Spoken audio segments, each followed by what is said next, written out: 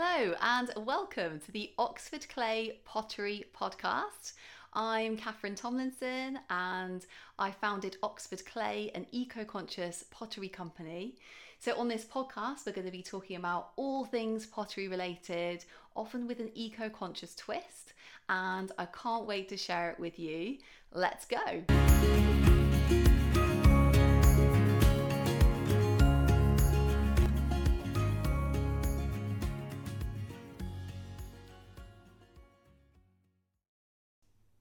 Hello and welcome back to the Oxford Clay Pottery Podcast. This week we're going to be talking about slip casting, and we're going to be talking about what slip casting is. You might have heard of slip casting, we might have tried to do slip casting or seen something that has been slip cast. So we're going to be talking about that, all about slip casting and how I learned to slip cast, in case you're kind of interested about like how a person learns how to do that. We're just going to be going through all the different aspects of it. So let's get going. Okay, so first of all, what is slip casting?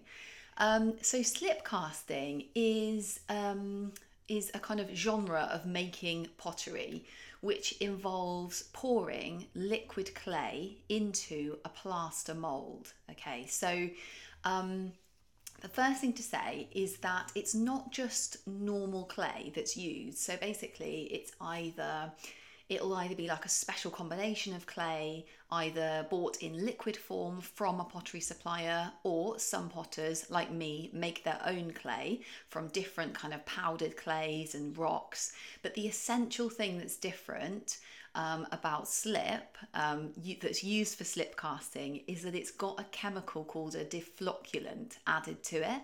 So if you just simply add water to clay, it will never go into this kind of runny state. You need to add a deflocculant to the kind of mixture of sticky clay to enable it to go into this kind of beautiful like liquid pouring form that you need it in order to pour it into your mold and out of your mold. So the essential way that slip casting works is the liquid clay is poured into the plaster mold. It's left there for a certain amount of time, which can vary quite widely depending on the type of clay that's used. And then at the end of that time, the slip is poured out again, and then what's left is a kind of cast. So it will be cast in the shape that the plaster mold is in.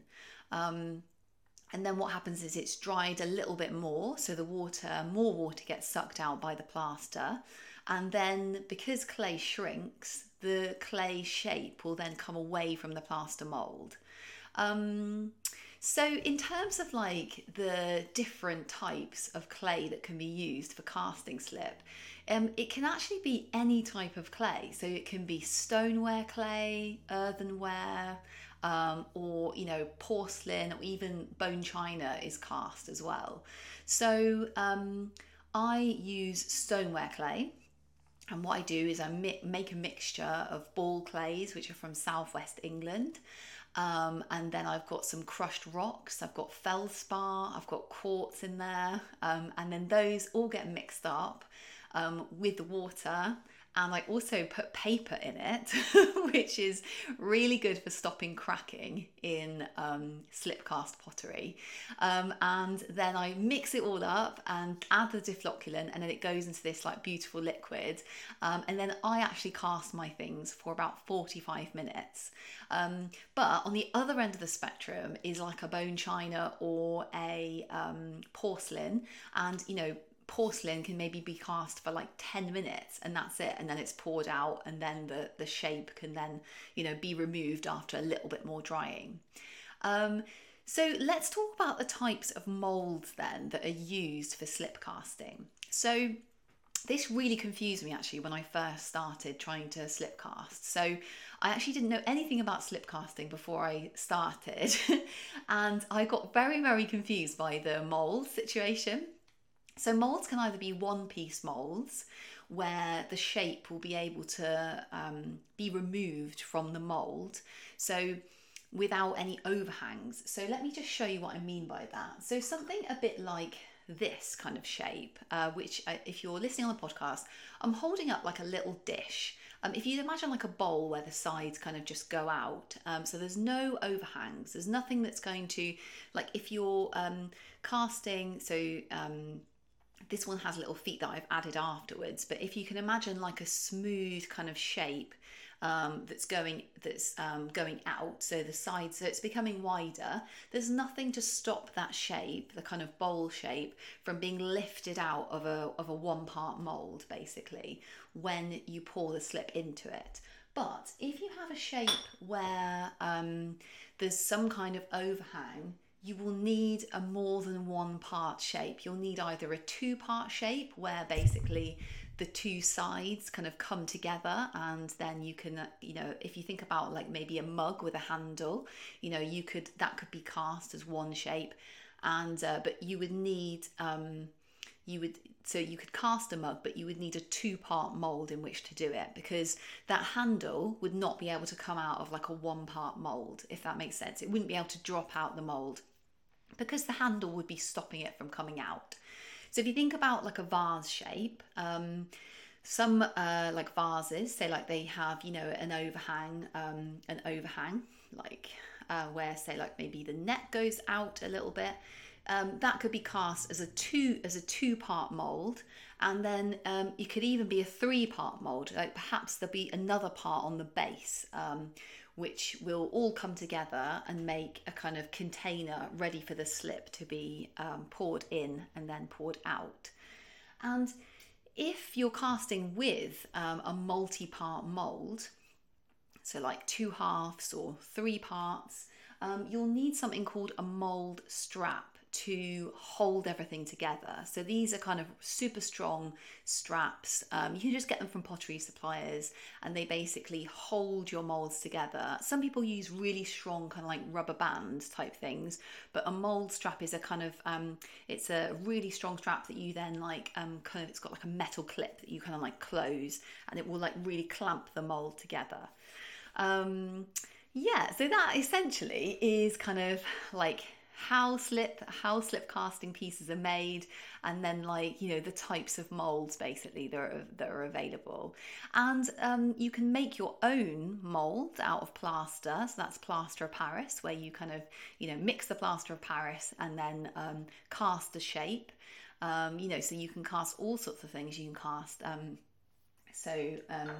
I cast some of the shapes I use from catering equipment. So like one's a Pyrex bowl, which was really good because it's like super smooth and came away from the plaster really well.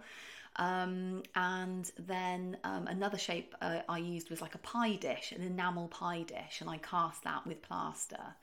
So if you're interested in kind of learning how to make plaster molds, there's loads of videos on YouTube. I actually spent ages watching videos of other people casting shapes just to try and understand like what kind of shapes you could cast and how to do it. So there's loads of videos on YouTube about how to do that. But if you want to read it in a book, I also, the best book I found on mould making was this book called The Essential Guide to Mould Making and Slip Casting by Andrew Martin. And I bought this from a secondhand bookshop, and it's absolutely fantastic. So it basically goes through like how to make molds, how they work, how to make slip. There's like slip recipes in here as well, and it's such a good book. If you want the definitive guide basically on slip casting, that is the book you want. So I'd really recommend that. But also like I said, like YouTube videos. There was one time where I couldn't remove the thing I was trying to cast from my plaster. It basically got stuck because you have to use some kind of agent to kind of separate the thing you're casting and the plaster. So normally, I looked up and different people use different things, but you can use oil, you can use WD-40, you can use this thing called Mold Maker's Size, which is like a soap type stuff. So people use various different substances to kind of create that kind of barrier so the plaster doesn't stick to whatever thing you're casting when you first make your mold. And there was this YouTube video of this man kind of like, chiseling away, like, trying to separate his mold, which was like really good to know. I was like, oh, how does this work? But like I said, you can also buy them from like pottery suppliers. So, if you just want to like maybe try out slip casting, if you want like a little mold or something, they are really good because they're like already made for you and like really, really nice shapes as well. Yeah, and just to say as well, if you wanted a slip casting recipe, there's actually a slip casting recipe in the book Eco-Friendly Pottery, 30 Simple Ways to Make Your Pottery Practice More Ethical and Sustainable. I spent a really long time experimenting with different, quantities of clay, different quantities of quartz, feldspar, and I found it really difficult to find a recipe that was not prone to cracking as it was drying. So I finally found a recipe, and this is the recipe I use for my own slip casting now. And it has, like I said, it has paper added to it, so it has kitchen roll added to it that actually stops the cracking as well. And it's got quite a high percentage of ball clay, which also stops cracking, which Andrew Martin talks about in his book, how you can increase ball clay if your casting slip is cracking a lot. And I finally found a recipe that didn't crack. And so if you want a casting slip recipe, if you're making your own casting slip, there's a recipe in the Eco-Friendly Pottery book, which is available from the Oxford Clay website or Amazon as well. Yeah, okay, so the final thing to say really is just like the kind of benefits and drawbacks of slip casting. So from a potter's perspective, so I have to say, like, slip casting is not something I did at pottery evening classes. It was much more focused around making things on the wheel and, hand building sculpture and, making things like really sort of creatively. So I suppose like the thing about slip casting is, in a way, it can be like less creative, because once you've made the mold, the creative aspect of it is basically going to be kind of in the decoration, or anything you put on, anything you add on. You can maybe decorate it in a certain way, or add little bits of clay on, like little feet, or could be pushing a design into the clay, or it could be adding some kind of raised design to your clay. So there is creativity involved in slip casting, but it's less of a kind of creative process in a way, because you're basically just kind of pouring clay in and pouring clay out. But the good thing about it is that it really lets you get consistency in terms of shapes. So that was what really drew me to it. So although that's why, like, I'd never done it before, I started Oxford Clay, I'd never done it. So I spent a long time like researching how to do it, because I really, really wanted consistent shapes. So it's a really good way of doing it. If you're great at throwing and you can throw bowls that are like the same size and shape the whole time, then that's amazing. But I just knew, for me, it was really nice for me to know that my shapes are always going to be like the same, relatively the same size and shape. That's what I wanted, really, so I could make a kind of pottery product. So yeah, it's really, really good for that. Or if you want to make a set of something, for example, it's really good for that. Everything will be the same size and shape. So consistency of shape, that's a really good way, a really good reason to slip cast. Another drawback actually of slip casting is that slip castings are much more prone to warping than if you throw something on the wheel. So I've done a whole episode actually on warping, and there are loads of things you can do to kind of try and prevent warping.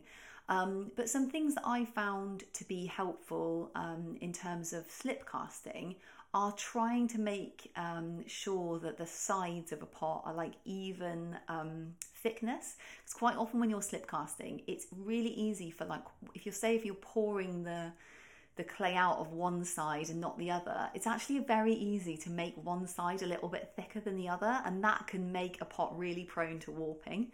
And another thing that I found was that if I made very thin things, they would also warp as well. But I think that was less in terms of slip casting and more in terms of the fact that like I was using like a feldspar, which was kind of melting a little bit in the kiln. But definitely what I've tried to do now is make the slip cast items a bit thicker, and that will really stop the warping as well. That's really helped.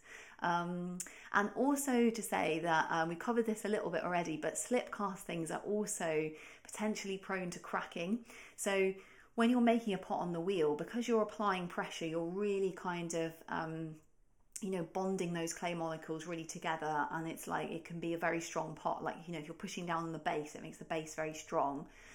Whereas slip cast items don't have that same kind of bonding together of the molecules. So what I was finding was bits that were thicker were actually cracking a lot. And like I said, I remedied that by increasing the ball clay and also adding paper basically to my casting slip recipe, which really, really helped. But those are the potential problems, and they can be really annoying if you're trying to slip cast, and you're trying to make a mold and you're trying to find the right slip recipe. It can be quite a long kind of process of like trial and error. So if you did want a recipe, I'd really recommend that book from Oxford Clay. I'd really recommend, if you want to learn how to make your own mold, I would really recommend either the numerous like YouTube videos available, or The Essential Guide to Mold Making and Slip Casting by Andrew Martin, where he just goes through basically how to make a mold just from the beginning to the end, which is really good. So I hope you've enjoyed this episode on slip casting. It was such a mysterious thing to me when I first started, Oxford Clay, but I was really determined to learn all I could about it, and keep on trying, keep on practicing, even though it did go wrong a lot. But it is really cool. It's a really great way of making pots, and you can then really focus on the kind of the decoration, adding things to your pot, and it is it's a really satisfying way of making a pot. So so really excited to see you next time on the Oxford Clay podcast, and until then, happy potting.